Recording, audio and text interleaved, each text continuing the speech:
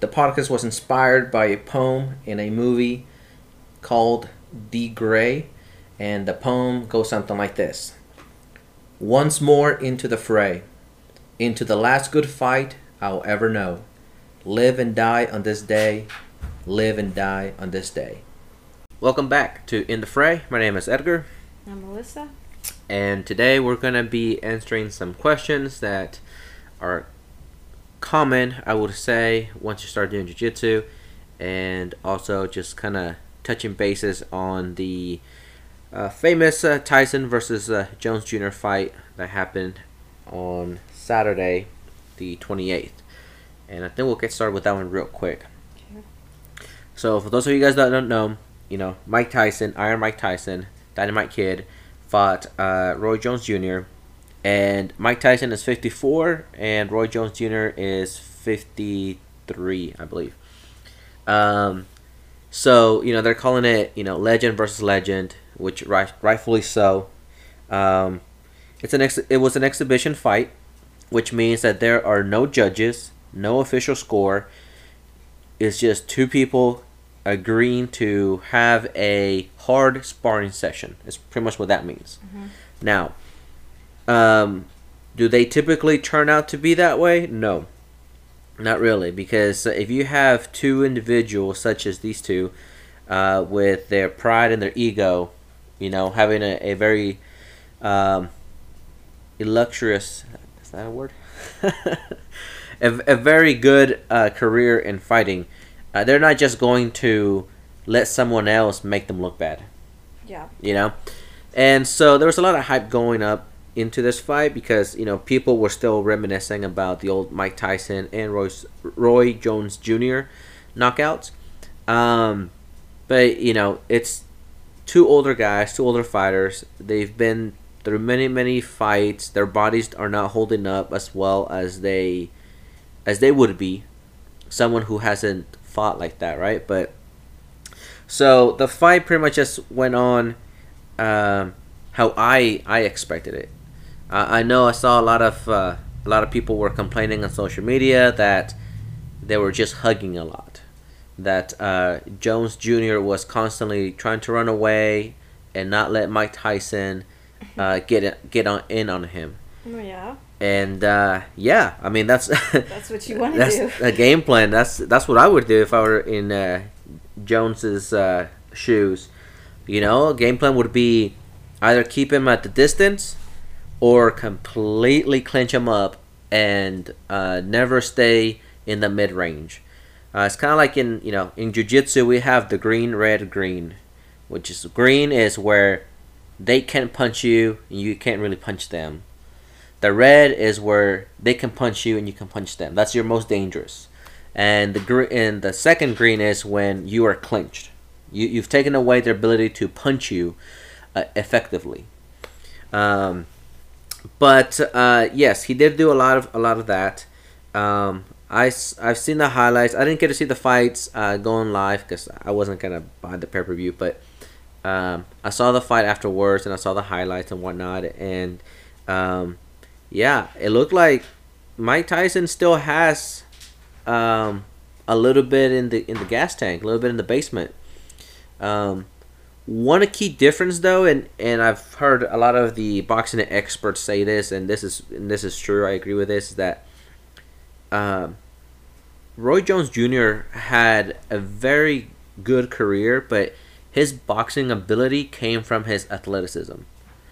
Whereas Mike Tyson, he has a very solid foundation, in my opinion. And he built athleticism on top of that. And so now that they're older, their boxing styles, it'll be a testament to their boxing styles, I would say. Mike Tyson still looked like the Mike Tyson of old. Slipping punches, head movement, good footwork, always being in good position to throw his famous body shots into the head. Well, what did he say about, has he been training at all, or did he just start training when this came up? He just started training. So he has not been sparring or fighting or working out or anything whole time? This whole time. It's been 15 years since the last time he actually worked out, he said. That he's worked out at all? Period, yes. Wow. On an episode of Joe Rogan podcast, he made that revelation to where if he works out, then he has this crazy inner voice telling him, you're gonna fight. To fight. Yeah, because since he was 12 years old, him working out was an ends to the means. Yeah, I can understand that. And he's like, if you know Mike Tyson, he's very conflicted with his old self, with his persona, right? With how he was when he was growing up, when he was a young man, going to prison, rape allegations and whatnot. And he'll say, I'm older, hopefully I've learned from my mistakes, I was an idiot, and I don't like that person. I don't like that Mike Tyson. And I associate working out with that type of personality, that person. And it just brings back these demons in my head that I don't like. So that's why he didn't work out. However, his wife, noticing, he said on another podcast, noticing that he was getting extremely overweight, kept nagging him and telling him, hey, you need to work out. You need to do this. You need to eat healthy, period. And so he said that one day he was just like, you know what, you're right, fine. I'm gonna do a quick 20-minute jogging session on the treadmill that his wife has in the garage. And he said before he realized that he was doing 2.5 hours. Wow. Just running. And he's like, and that's what I was talking about. Like, I just get into that zone, and I just lose track of time, and that's it. But Jones Jr., he's been fighting overseas this whole time, or no? Yeah, he's been fighting. Last fight he had was in 2018, I believe. 2018, 2017, something like that. So he's been active, fairly active. And that's what makes it even more impressive with Mike Tyson and how good his foundation, his fundamentals are in boxing. He is that great cardio. If he hasn't worked out this whole time and then he jumps on the treadmill yeah. and runs 2.5 miles, well, or 2.5 hours. Yeah, well, he's a huge advocate about, like mind over matter, right? Like, once you set your goal, he just gets tunnel vision and he has to do everything he can physically to get it done. And yeah, and so he said that people started talking and whatnot, and they approached him about doing an exhibition fight for charity. And he's like, oh, I think that'd be cool. I think that'd be a good idea. It'll give me a reason to get back in shape. And I believe they went through a list of like 8 or 9 people that said no. Yeah. And then Jones Jr.'s name came up, and he agreed to it. He said, yeah, I'll do it. Let me know when. And then that's when Mike Tyson started taking his training seriously. So he's had about 3 months of actually training for a fight. And it showed. Like I said, it showed during the fight. He was slick. He had very good timing, good head movement, good jab, good positioning all the way around.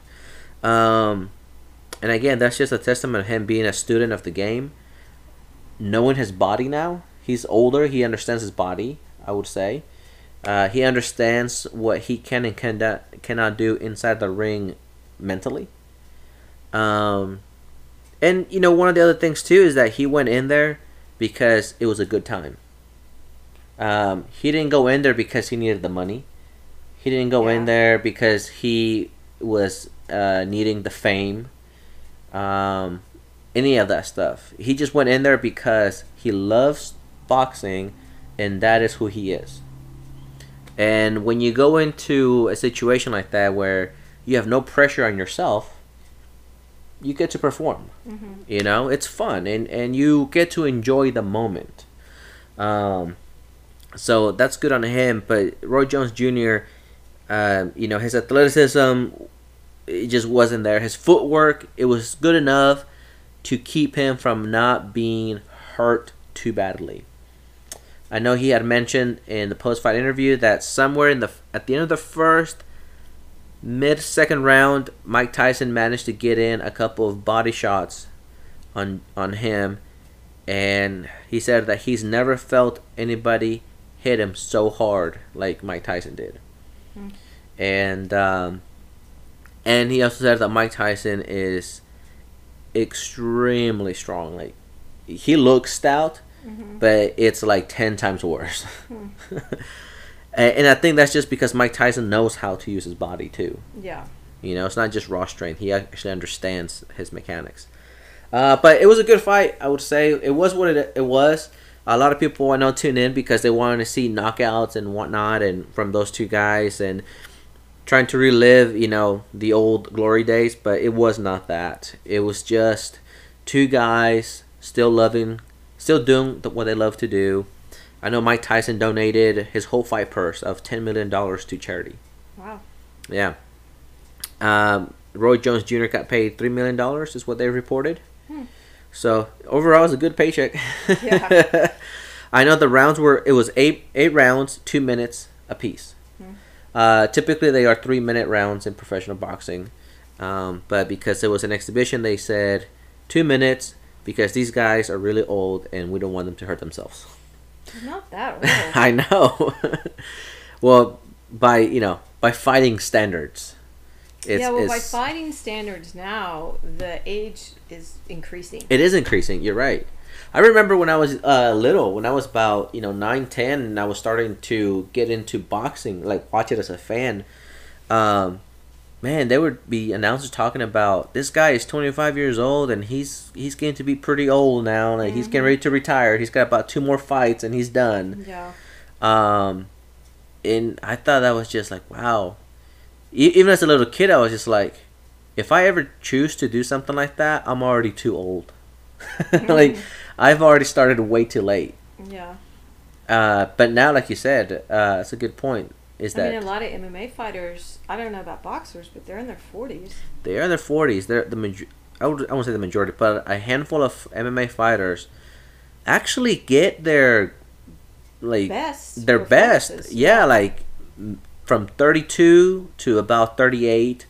And the ones that take care of themselves very well, they end up pushing into mid-40s. I know Randy Couture, he was the UFC champion at 45. Yeah. He won the belt at 45. Retired at 47, I believe. So that's incredible. I don't know about boxers, but I mean, typically though, boxers take a lot more head damage. They do take more head damage. The one thing about boxing too is that boxing is kind of weird, where MMA, because of so many aspects that have to be done with MMA, there's no real off season. You know, and so even when you get done with a fight, most guys will take about 2 weeks off. Yeah. And then they go back into the gym to do some wrestling, to do some jiu-jitsu, work on the heavy bag, whatever it is, to keep themselves going, because they know the opportunity is going to knock on the door, right? But in boxing, it's you go through like 3 or 4 months of extreme diet, extreme training. Once the fight's over, they usually go back to like another 3-4 months of just nothing but partying and not being in the gym. How often do they fight? They fight about 3 to 4 times a year, depending if they have good fights. Once they're like in the upper echelon, once a year. Well, how old is Manny Pacquiao? Manny Pacquiao is 42. Well, there you go. I believe. Yeah, and Mayweather just turned 40. Yeah, I mean, Mayweather just fought. I mean, he didn't fight yeah, but I was gonna say, professional boxer. Yeah, but these guys though, I mean, like Manny Pacquiao and Mayweather, I know Mayweather. He's constantly in the gym. He's always working out. He's always doing something. Well, that's what I don't see how you spent your whole life doing that. Like even with jiu-jitsu, like you think you want to lay off for a while, but you can't really lay off for more than a week. Yeah, you can't. So I don't see how people who've been boxing since they were like 9 years old or 12 years old. Well, it's because there's a lot of like tradition, I would say, in boxing. A lot of old timers, they would say after you get done with a fight, you need to stay away from the gym because they wanted their fighters to still be hungrier when they come back. They would kick them out of the gym and be like, go live your life, go take care of yourself. Fat and out of shape, and you just gotta. That's really not smart. It's not, and it's not good on your body. It's not. But they had good intentions by keeping them outside of the gym because they did not want their fighters to take any additional damage, from sparring. Yeah. But not realizing still spar and not take like head trauma. Yeah, but that kind of mentality is still new in boxing. In boxing, it's usually was you spar hard all the time. You hit the focus pass, you do the road work, you hit the heavy bags, and then when you spar hard. And it's every single time it's a hard sparring session. That's how you get better. That's not how you get better. We've learned now through science and with the inclusion of MMA, we figured out that sparring hard is actually the opposite. Yes, you do need to spar, but head trauma is a real thing. And so a lot of times, boxing now is borrowing this from MMA, is where they will spar like 20-30%, power to the head and 80% to the body. Yeah. And that's good. You still keep your reflexes sharp. You can always add power. If you have power, you can always add power. Right. But you're not taking any unneeded damage. Right. Because I know the old boxing coaches that I've been fortunate enough to meet in the past, that's how their mentality was. They'd be like, yeah, oh, you just fought and you're back in the gym? Like, you're crazy. You're going to burn yourself out. Like, you need to go home. Go have a life. And then when we have a fight scheduled for you, come back and we'll get started again. Yeah, that's just hard. That's hard. It's hard to do. Yeah, it is hard to do. Especially when you gain like 20 pounds, Yeah. I mean, and yo-yoing your weight up and down like that is really stressful on your body. I would say that's more detrimental to your mental, to your brain. Yeah, but some guys just drop the weight. Like, they'll just starve themselves or dehydrate themselves or whatever, which is horrible. Sure, yeah.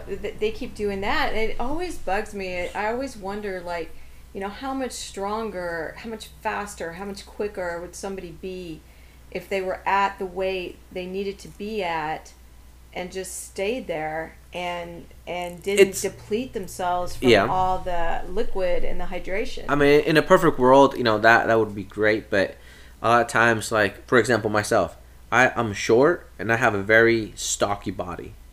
If I were to, even when I'm in really good shape and I'm walking around at the optimal weight, I'm still very, what do you call it? Like, I would still be like very underdog when it comes down to it, because just because of the physical aspect of it. I would still be carrying, when fighting another person, walking the same weight as I am, but maybe being a little bit taller.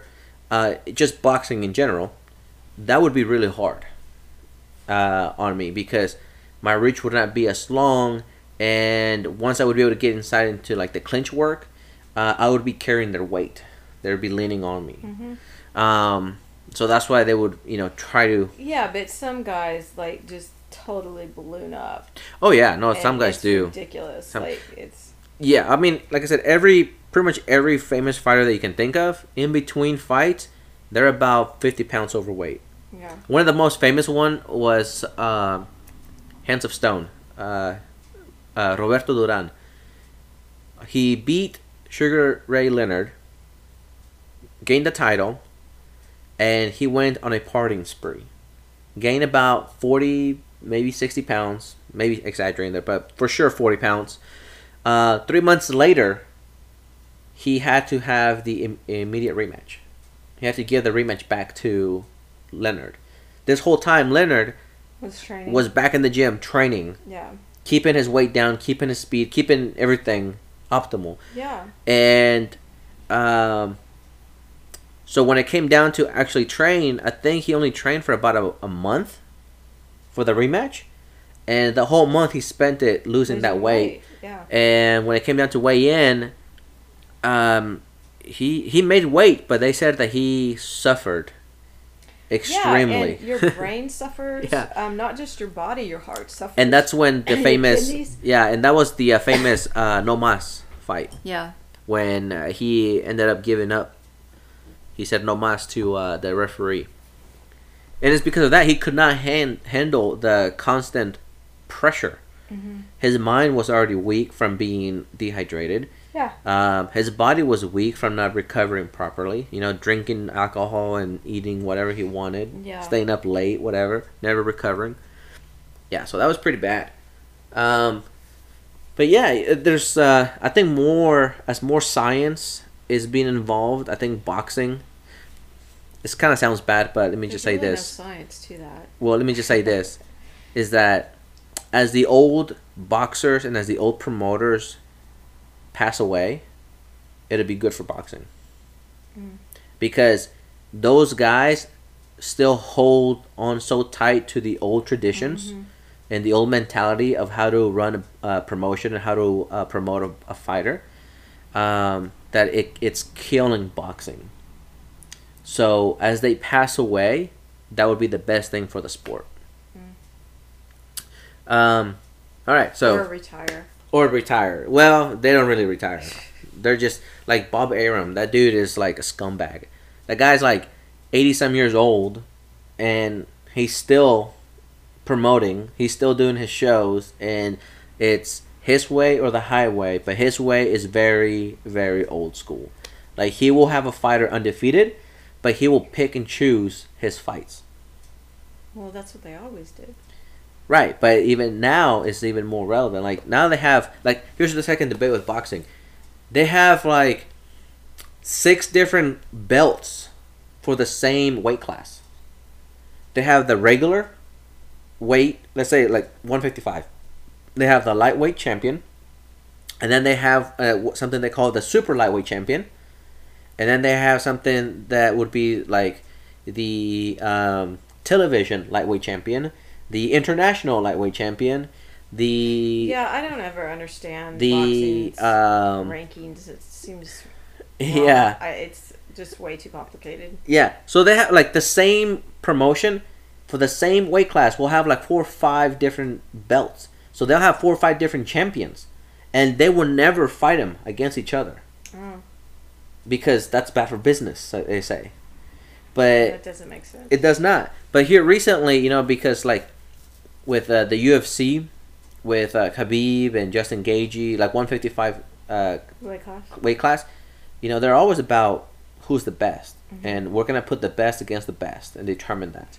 Yeah, but you know, they always pick and choose. They always pick and choose when they're starting, and you know, lots of people will refuse. No, refuse. Oh yes, You know, I mean, how many times, people just never end up fighting somebody because they just refuse, and then they finally get out of that business, and they're like, "Oh, okay, now I'm ready to fight now." oh, all the time. That's what I'm saying. Like that's the shady aspect of it, you know. Mhm. And those are tactics that now, because of the UFC and MMA in general, those are not accepted. You know, a lot of times, I mean, Dana's pretty popular for this. For if a fighter refuses fights, they get cut immediately. Like, I think they have it in the contract to where they might give you 3 choices, and you give them your like from 1 to 3 your choices, and then if you refuse any of them, they might give you a 4th choice, but like 8 months down the line. Yeah. And then if you refuse that, then you get cut. Because they're like, what are you here for? Right. You know, are you here just to say you're a UFC fighter, or are you here to actually To fight? Yeah. So that's always been an argument with some of the old school promoters that come into the MMA. But anyway, so going back to the Tyson and Jones fight, I enjoyed it for what it was. Great job on both of those guys. They did great, I would say. They put boxing back on the map, even for one night.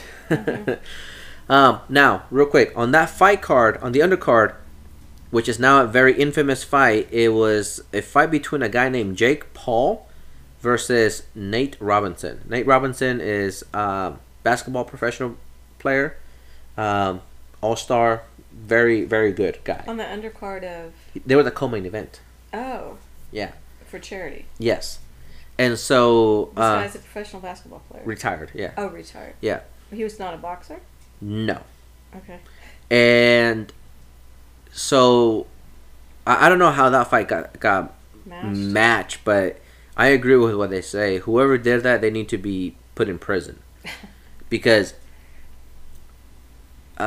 you have a basketball player who has no business being in there. Not because he's a basketball player, but because he obviously did not train for the fight. You know, and if he did train, it was very minimal. Well, maybe he thought it was just going to be, a charity event. Again, my point that I said earlier. Their names show. Yeah, what I said earlier is that they're exhibition fights, but they're supposed to be hard sparring, but they're not. Yeah. They're hard fights. Yeah, but maybe he didn't realize that. That's not his fault. That's the fault of the people that signed him. That like worked with him to get him ready for that. Mm-hmm. And this kid, Jake Paul, he's some sort of YouTube guy. So the guy's 22 years old, going up against professional basketball player, and the basketball player gets knocked out. Like, I don't know. To be honest, this kid just trained to fight. Yes. So this kid, he's never fought before. The basketball player? No, that kid. No, he's fought before. Oh.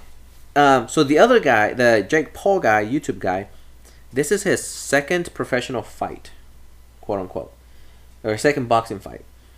And so, what happened here? About 2 years ago, I believe, he decided that he was going to be a professional fighter. So he started training.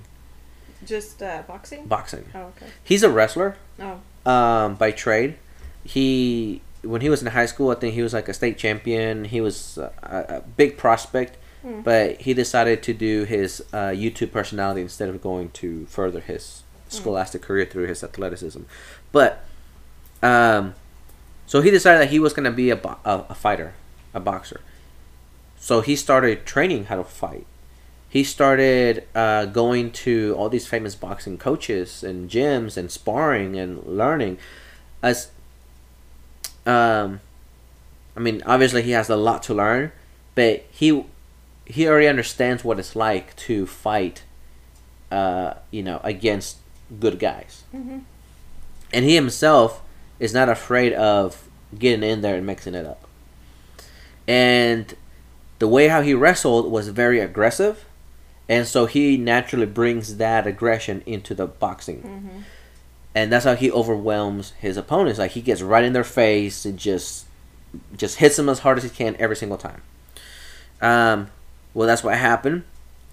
Nate Robinson got knocked out, and I think it was the first round, to be honest. I didn't see the fight, but it was embarrassing. I will say that. It was embarrassing because they just did not prepare Mr. Robinson correctly for this fight. Was he okay? I think he's good now. I think he's fine, but yeah, it was not. How many fights were there?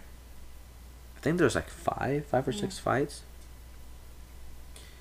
Yeah, it was not a good. It was just not a good showing.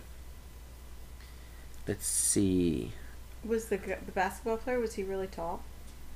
They're both tall. Oh, they're both tall. Yeah, they're both fighting the cruiserweight, which is about 215 pounds. Wow. Let me see here real quick. So it says here he was about 4 inches taller than Jake Paul, and 13 years his senior. Mm-hmm. Still a young man. Still a young man, for sure. And so this was his boxing debut. He started boxing. It says here he started boxing for the first time after he called out this guy, this YouTube guy. Oh. He called him out to be part of this event. Well, you can't really feel too sorry for him. So that's what happened, and he laid him out. First round. First round dropped him. and it looks like in the second round he finished it. Hmm. Let's see. Well, I mean, you can't really. It looks like he was going kind of gung ho, the basketball player. So Yeah, no, yeah, it was in the second round. Yeah, and so yeah, it was pretty bad, man. Like it was bad. He was out cold. And it looked like the Rocky 4 when he fought the Russian. Rocky versus Drago. It's like, and when Drago killed Apollo in the exhibition fight, it was like that. But yeah, no business being in there. Again, it's exhibition, charity. But whenever I hear exhibition fights, I understand that people show up ready to kill each other. And it's dangerous to get hit in the head like that. So Yeah. I mean, it's no joke to get knocked out or get hit in the head like that. It's No, it's dangerous. not. Yeah. It is. And but it just goes to show you too, man. We've always heard this. They say you can play basketball, you can play baseball, you can play soccer, but you cannot play fighting. Yeah. No matter how light you spar, you're not playing really. You're still you're still learning how to put another person unconscious on the ground. And things happen. And things do happen. All right, so moving on. I wanted to do a couple questions or answer a couple questions that, for me, anyways, have been common from people that are inexperienced and experienced. So we'll just kind of get into them. All right. Some of them may be ridiculous. Some of them may not. Just bear with us. It's a common one that I get asked, and it says something as, can I use cross chokes or Ezekiel chokes when I am on the bottom of side control to create space in order for me to escape or finish the match? The answer would be no. You don't want to go for a cross choke when you are stuck in the bottom of somebody. You are exposing yourselves, exposing your arms, exposing your throat. You're just asking for a bad night. Plain and simple. Ezekiel chokes. Ezekiel chokes can work, but in order for you to make them work, you have to have a solid understanding of your foundation. A solid understanding that you are going to let the person pass your guard to get inside of control so they can choke themselves out. You've already established your grips. Choke, yeah. You've already established your choke. You've already established your grip. Now it's just a matter of you letting the other person execute the route that you want them to take. Passing of the guard. Yeah. But again, that takes a lot of experience to get away with. And even when you have a lot of experience, a lot of times it doesn't go your way. You're still too exposed. So I don't recommend that. Side control, if you're on the bottom, it's all about you preventing your opponent from hugging you properly with their arms. That's, one way to look at it. Because if you can control one of the elbows and manipulate it, you can create a lot of space and you can create a lot of submission opportunities as you escape. Mm-hmm. Not because you create the submission and then you escape. Okay? So no cross chokes, no Ezekiel chokes. Not yet. Let's see, moving on to the next one. I can always get to the guillotine choke when I face a wrestler and they shoot a double leg on me, but I cannot finish it. What am I doing wrong? Well, that's a pretty easy and hard question to answer. There's so many nuances, so many scenarios. Let's see.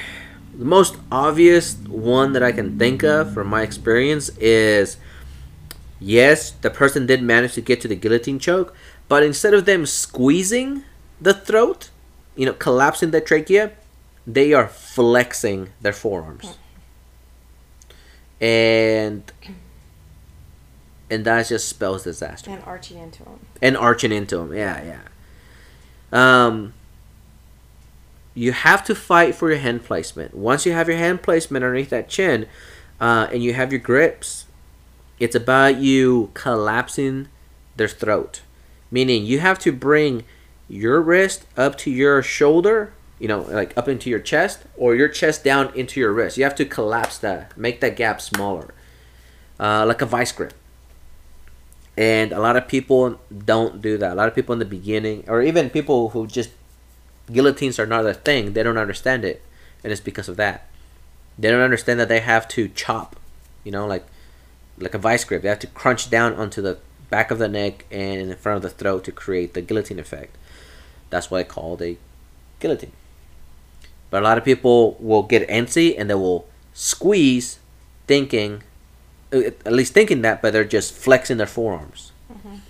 And pulling up and back. Yeah, lifting. Which is making more space. Making more space and making it easier for the person to finish the double leg.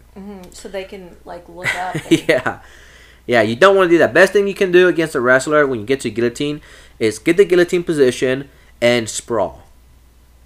Okay? Sprawl, and as they are recovering their base, then you can pull guard to finish the choke, if it has to get to that point. Most of the time when you sprawl and you have a clean guillotine, and as they try to pull themselves back, they're going to choke themselves. Okay? So be aware of that. Keeping your elbows in, that kind of stuff. So moving on to the next one.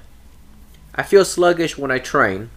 What can I do to help me feel not sluggish? Well, that's a couple things that could be happening there. I would say one, probably you're eating something. I was gonna say, don't eat. You're eating right before you come. You're eating right before you come to heavy. practice. Yeah, you're eating something heavy.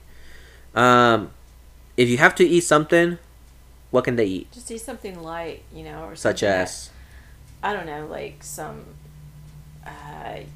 some peanut butter and some carrots or some apples or something that's going to give you some glucose and some energy, and some fat with it, so that you kind of get a longer expansion of your glucose dumping instead of it just spiking up and going right down.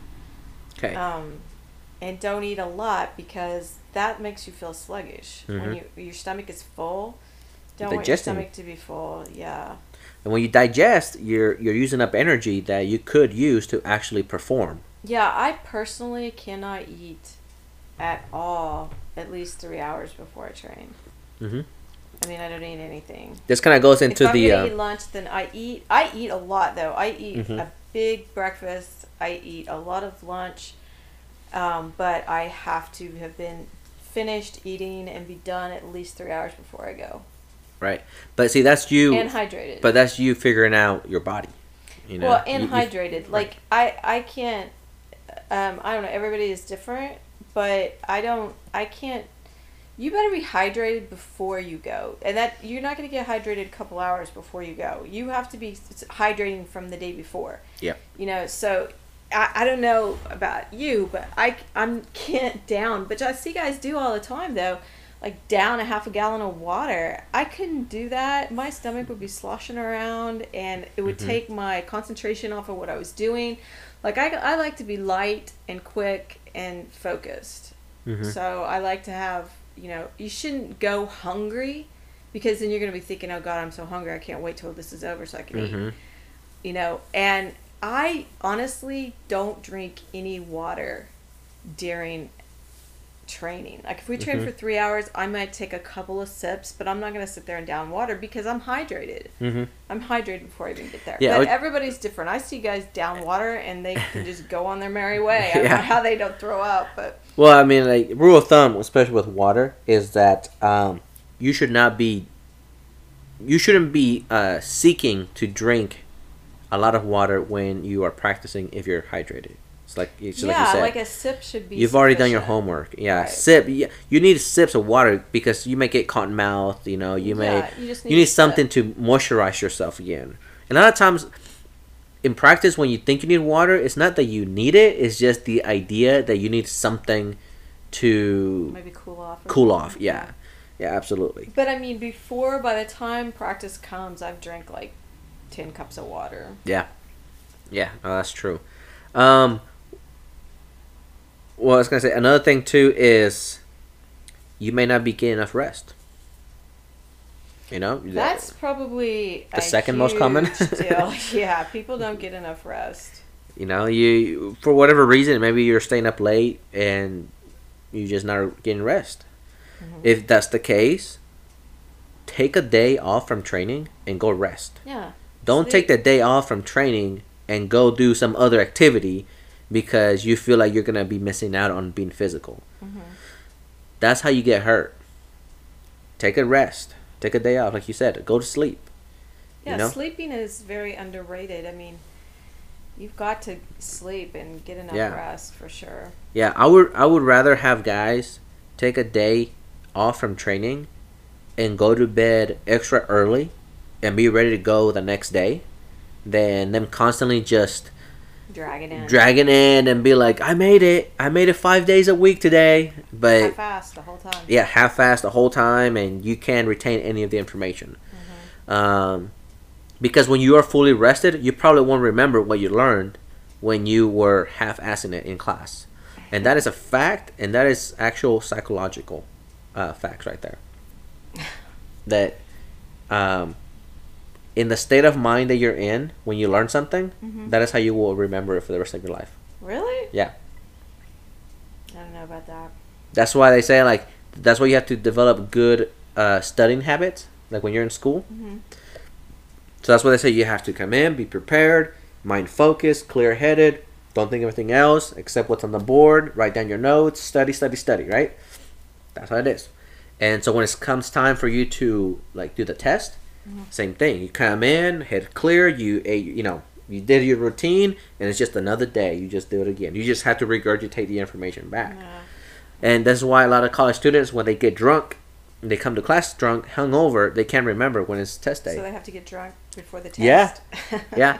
There's I don't know this guy. I don't believe that because I don't believe that. So if you get high and you go to class, then you need to get high when you take the test. Yes. That does not work. Yes, I don't believe that. Yes. I don't know this guy personally, but it's like a friend of a friend. Okay. He said this guy would come to class during the college years. He would come to class, get all the material that he needed, all the notes, whatever. But because he was working full time, a lot of the times he wasn't able to come to class. Mm-hmm. So he would just get all the stuff from the professors. He said, but he would test extremely well. He would always pass every class. And his thing was,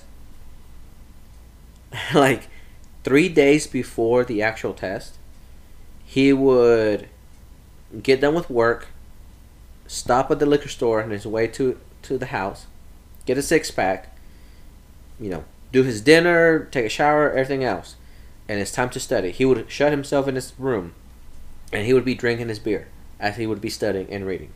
Okay? So he'd be drunk, and he'd pass out. He would do that like 3 days before. And then during test time, on the way to the test, he would stop at the liquor store, get his 6-pack, and drink it in the parking lot, and walk in and take all of his tests, and just be like... just abnormal. And be like 100% in everything. Well, think of how smart he would be if he wasn't getting drunk. Well, that's what he said. Is like when he was sober, he could not remember a lick. Sounds like he's an alcoholic. He could not remember anything, any of the material. And we would always wonder, like, how the hell are you getting like a 4.0 GPA? And he's just like, I don't know. I just do, man. I just get drunk. I don't know. That's not good advice. That's not good. I'm not saying don't do that or do that, but it happens. It goes back to training. It's how you prepare yourself. What's another thing that might happen that you may feel sluggish? Well, let me see. You may ate something heavy. You drinking too much water during the class. Not getting enough rest. That's probably. Yeah, I would say so. Yeah, that's about it. Barring injury, but I would say the 3 main things. So you just mind those things, you'll be okay. Well, I think it matters what you're eating also. That's true. I mean, you can't just eat a bunch of crap or something that's got a lot of... Energy I drinks. get so many people that will eat, like, sugar. Yeah.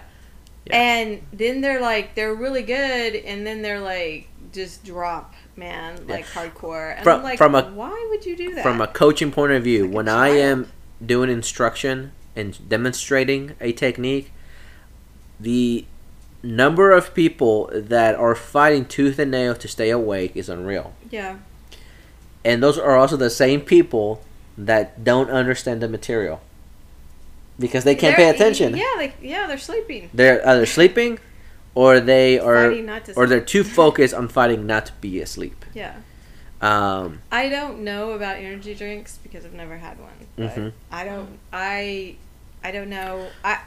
I don't think they're good for you.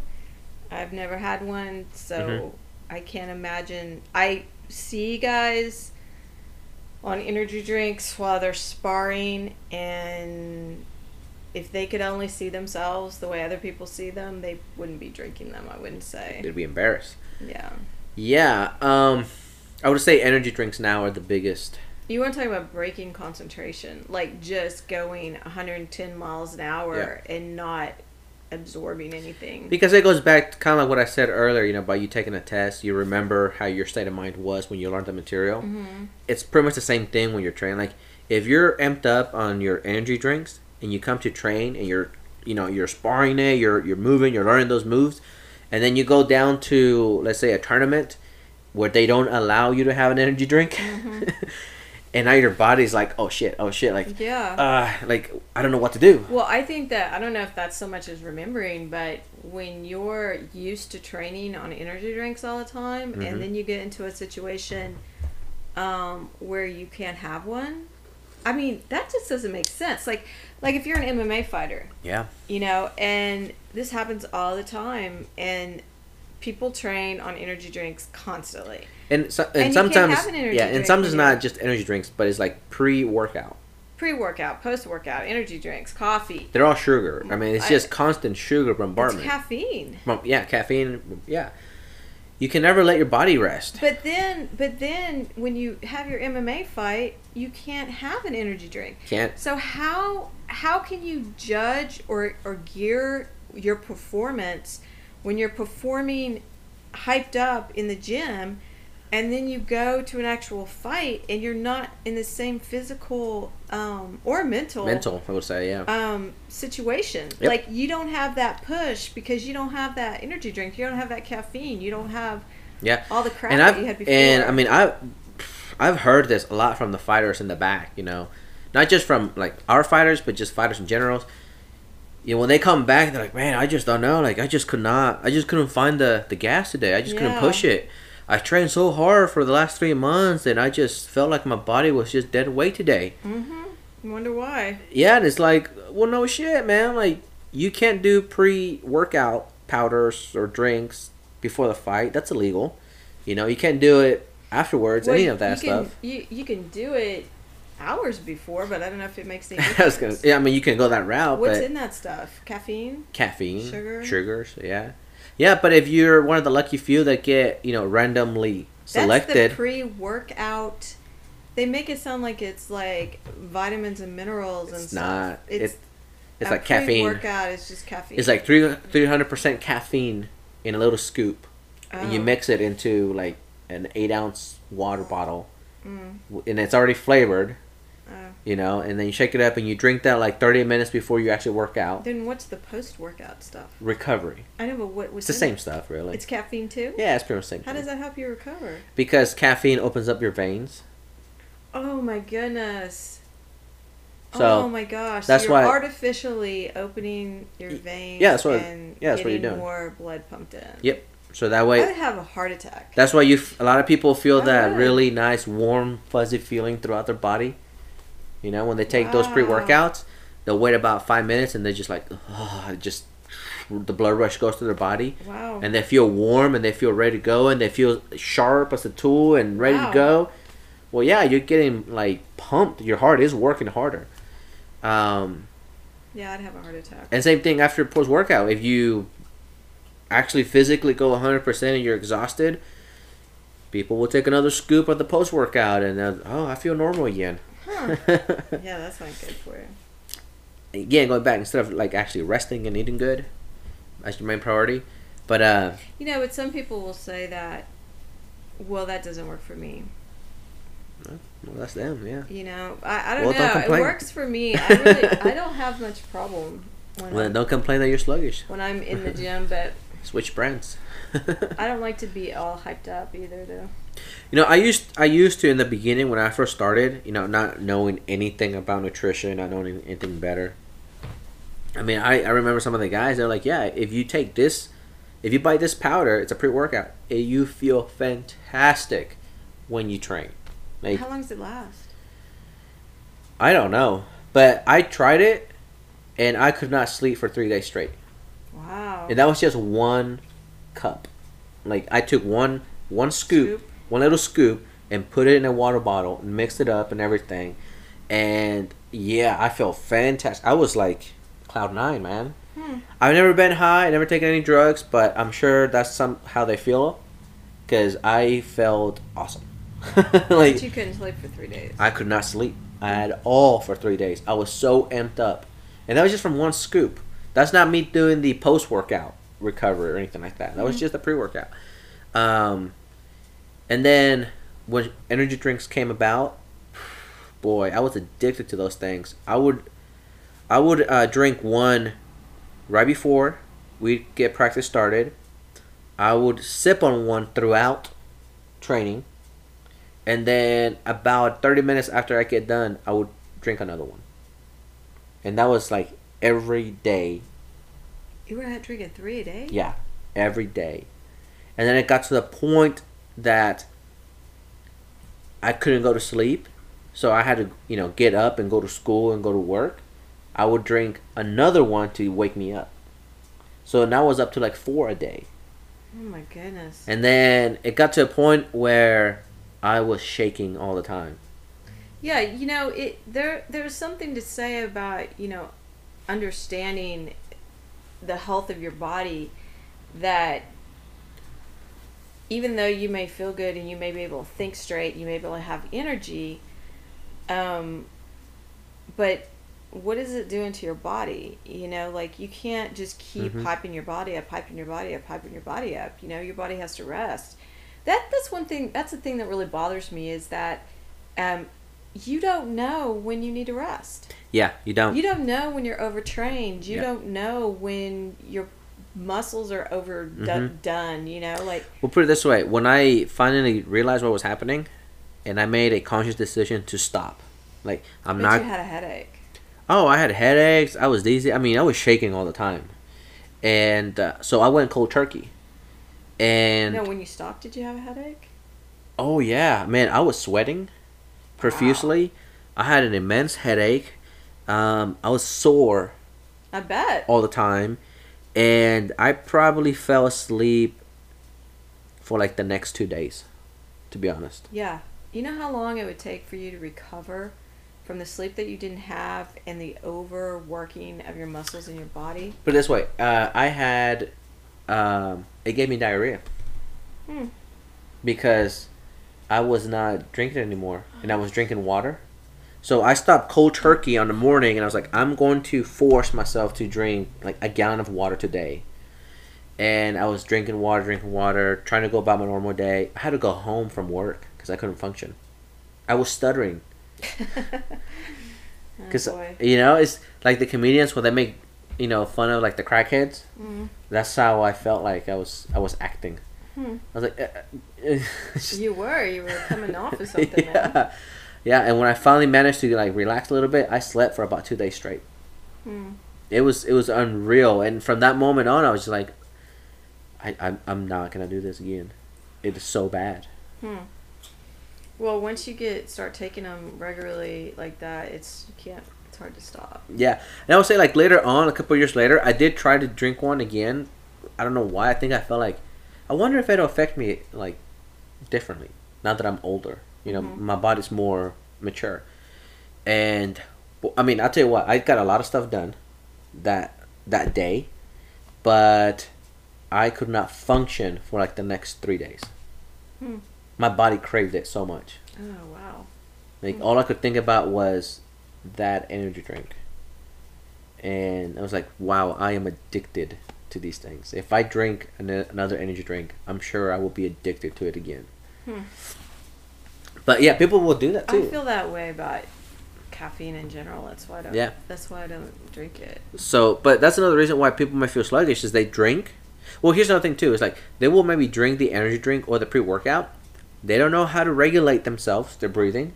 So now they go all out the first 30 minutes, and then they just take the dip. That dive. Yeah. All right. So let's see. What's another one? Oh,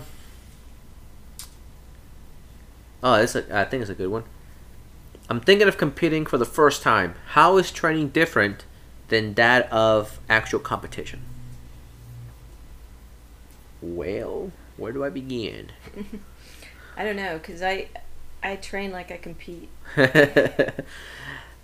Well, first and foremost, you are going to be nervous and scared, or scared, because you will realize it will dawn on you that holy shit, the other person in front of you also trains. Two, you realize that there's a lot of people there, even though they're not looking at you. You imagine them constantly staring at you. That's some of the things I've heard people say, and that freaks them out. Yeah, but the question is, though, how do you train differently? No. Oh. How is it different from training and competing? Oh, from training and competing. Yeah. It's totally different. Yeah.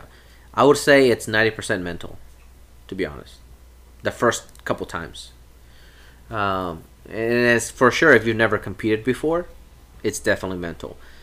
Two, you're going to second guess yourself a lot going into it. That's just the way it is. You're going to ask yourself, did I train hard enough? Did I train long enough? Did I do enough repetitions? Did I listen to my coaches? Did I listen to my training partners? Oh, hell, my wife's going to be there. Oh, hell, my grandma. My grandma, yeah.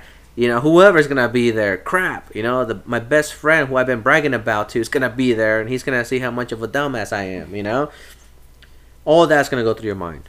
Best advice is, forget it. Don't even think about that. I know it's a lot easier said than done, but focus on what you can control. That is the most important thing.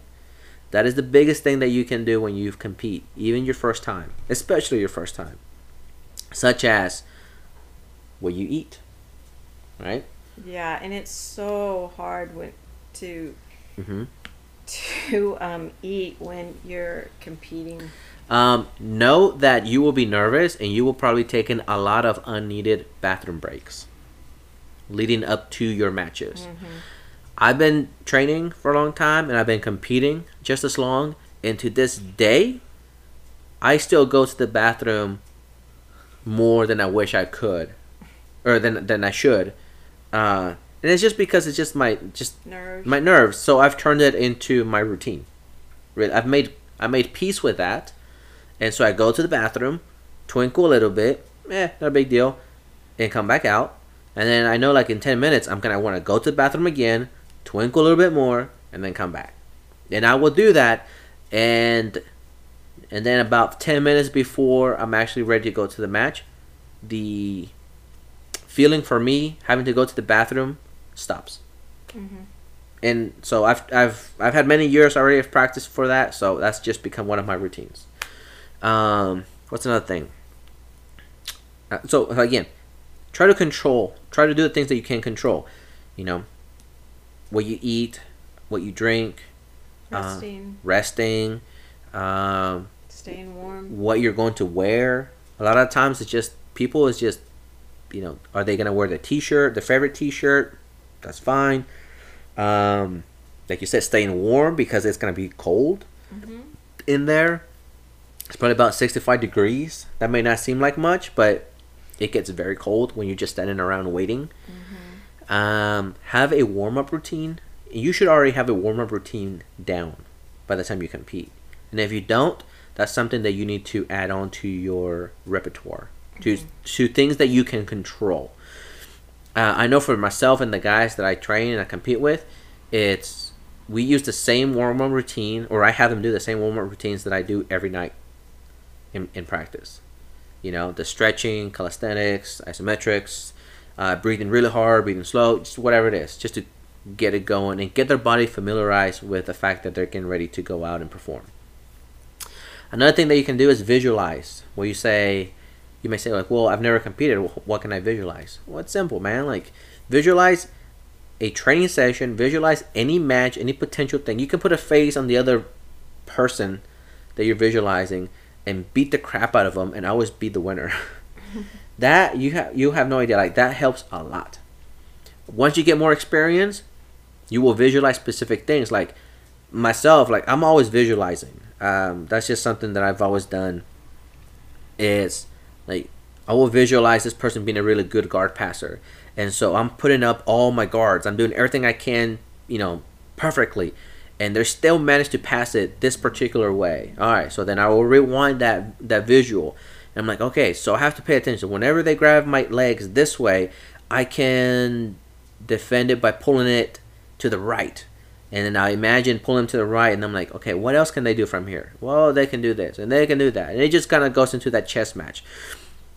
But I can do that because I've already had years and years and years of practice, and years and years and years of different scenarios that I can pull from and visualize how my match is going to go. So that way, when it's time for me to actually get down to it, in my mind, I've already gone through like thousands of scenarios, and I've won every single one of them. Mm-hmm. So even if something goes wrong during the match, I am not surprised because I am ready to get to the next spot that's going to be in my favor. So visualize it, and it could be something like you visualizing stepping on the scale, you visualizing making your weight, you visualizing yourself warming up, you visualizing listening to the referee, looking at the referee, looking at your coach, anything simple like that. It could be something like as simple as you visualizing up in the stands or up in the crowd, and you seeing, if it's your wife, or whoever, that somebody familiar that it's going to be there, and you just saying hi to them. Something like that will make it to where you will be comfortable. Mm-hmm. So now, in thing in practice, we have like a gentleman's agreement. It's where like, I'm not going to be a douchebag to you. You're not going to be a douchebag to me. Mm-hmm. We're going to roll. We're going to train to grow, to get better. We're not going to try to compete against each other, even though we kind of do, but it's different. The intensity is different. I can always say, stop. You let me catch my breath, and then we continue. Mm-hmm. Gentleman's agreement, right? We take care of each other. In competition, it's you're going in there with the intent to hurt and cause as much pain to your opponent to get them to surrender, right? But with the willingness to stop whenever they say, I've had enough. Mm-hmm. That's kind of like been the biggest revelation that I've had in competing. Because I know this used to be a big problem for me, is I would compete the same way I would train mentally. I would go in there and be like, oh, we're going to get in a scramble, whatever. But if I get tired, I can just coast. Yeah. And I can coast because my partner's not going to be a douchebag, and they're not going to go 100% on me because they can feel me coasting. Right. And the next thing I know, man, I'd be like getting hammered on, man. I'd be getting submitted, or I'd just be getting crushed. And in my mind, I'm like, I don't understand why this is happening. You couldn't figure out to turn the switch on. Correct. At least not with grappling. I couldn't figure that out. Mm-hmm. Because in my mind, personally, I didn't view a jiu-jitsu tournament as a fight. Yeah. Coming from doing MMA first and then transitioning to grappling. Mm-hmm. So that was really hard for me. But once I managed to flip that mental switch, oh man, it was on. It was great. Like, I would put pressure on people with the intent that I was gonna make them crap their pants. Like, I was gonna lead them be flat, like in the cartoons on the ground. And when I was squeezing for a chug, I was with the intent, like I was gonna squeeze their eyeballs out of their skull. Mm-hmm. It sounds bad, it sounds gruesome, but it's just the intent.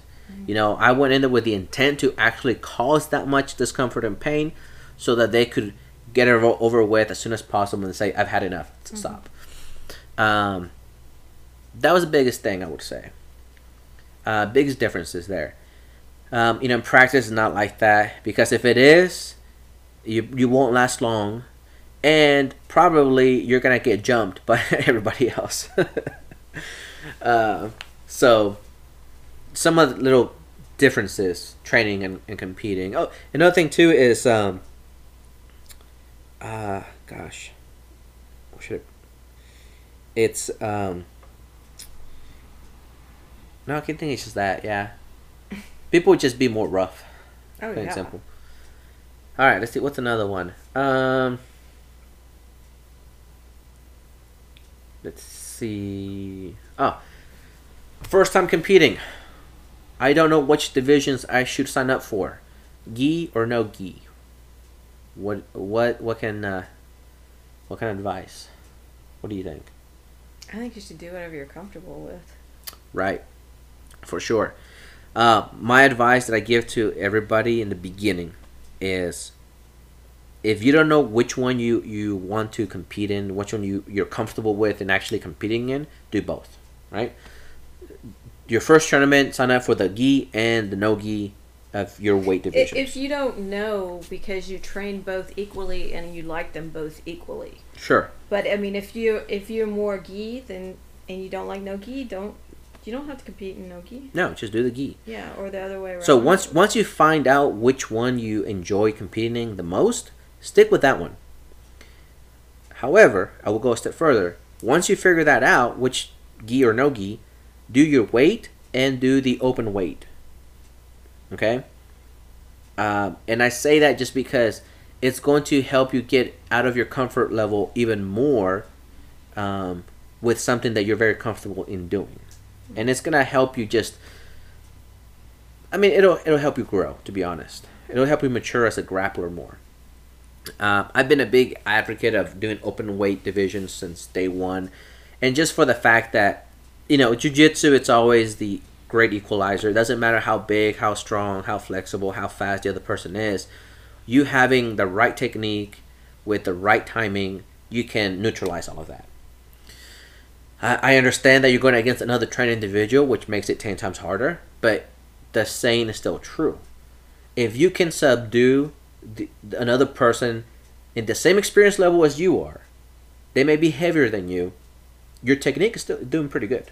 Like, that's a good... If you cannot get submitted, then you've won. At the very least, if you do not get submitted... If you're with somebody that's trained at the same level that you are, but they're stronger, bigger, that's a huge challenge. It's a huge disadvantage for you. And if you end up winning, that's fabulous. But if you end up just not getting submitted, then that's still a win. That means your technique, your awareness, your situational awareness is very good.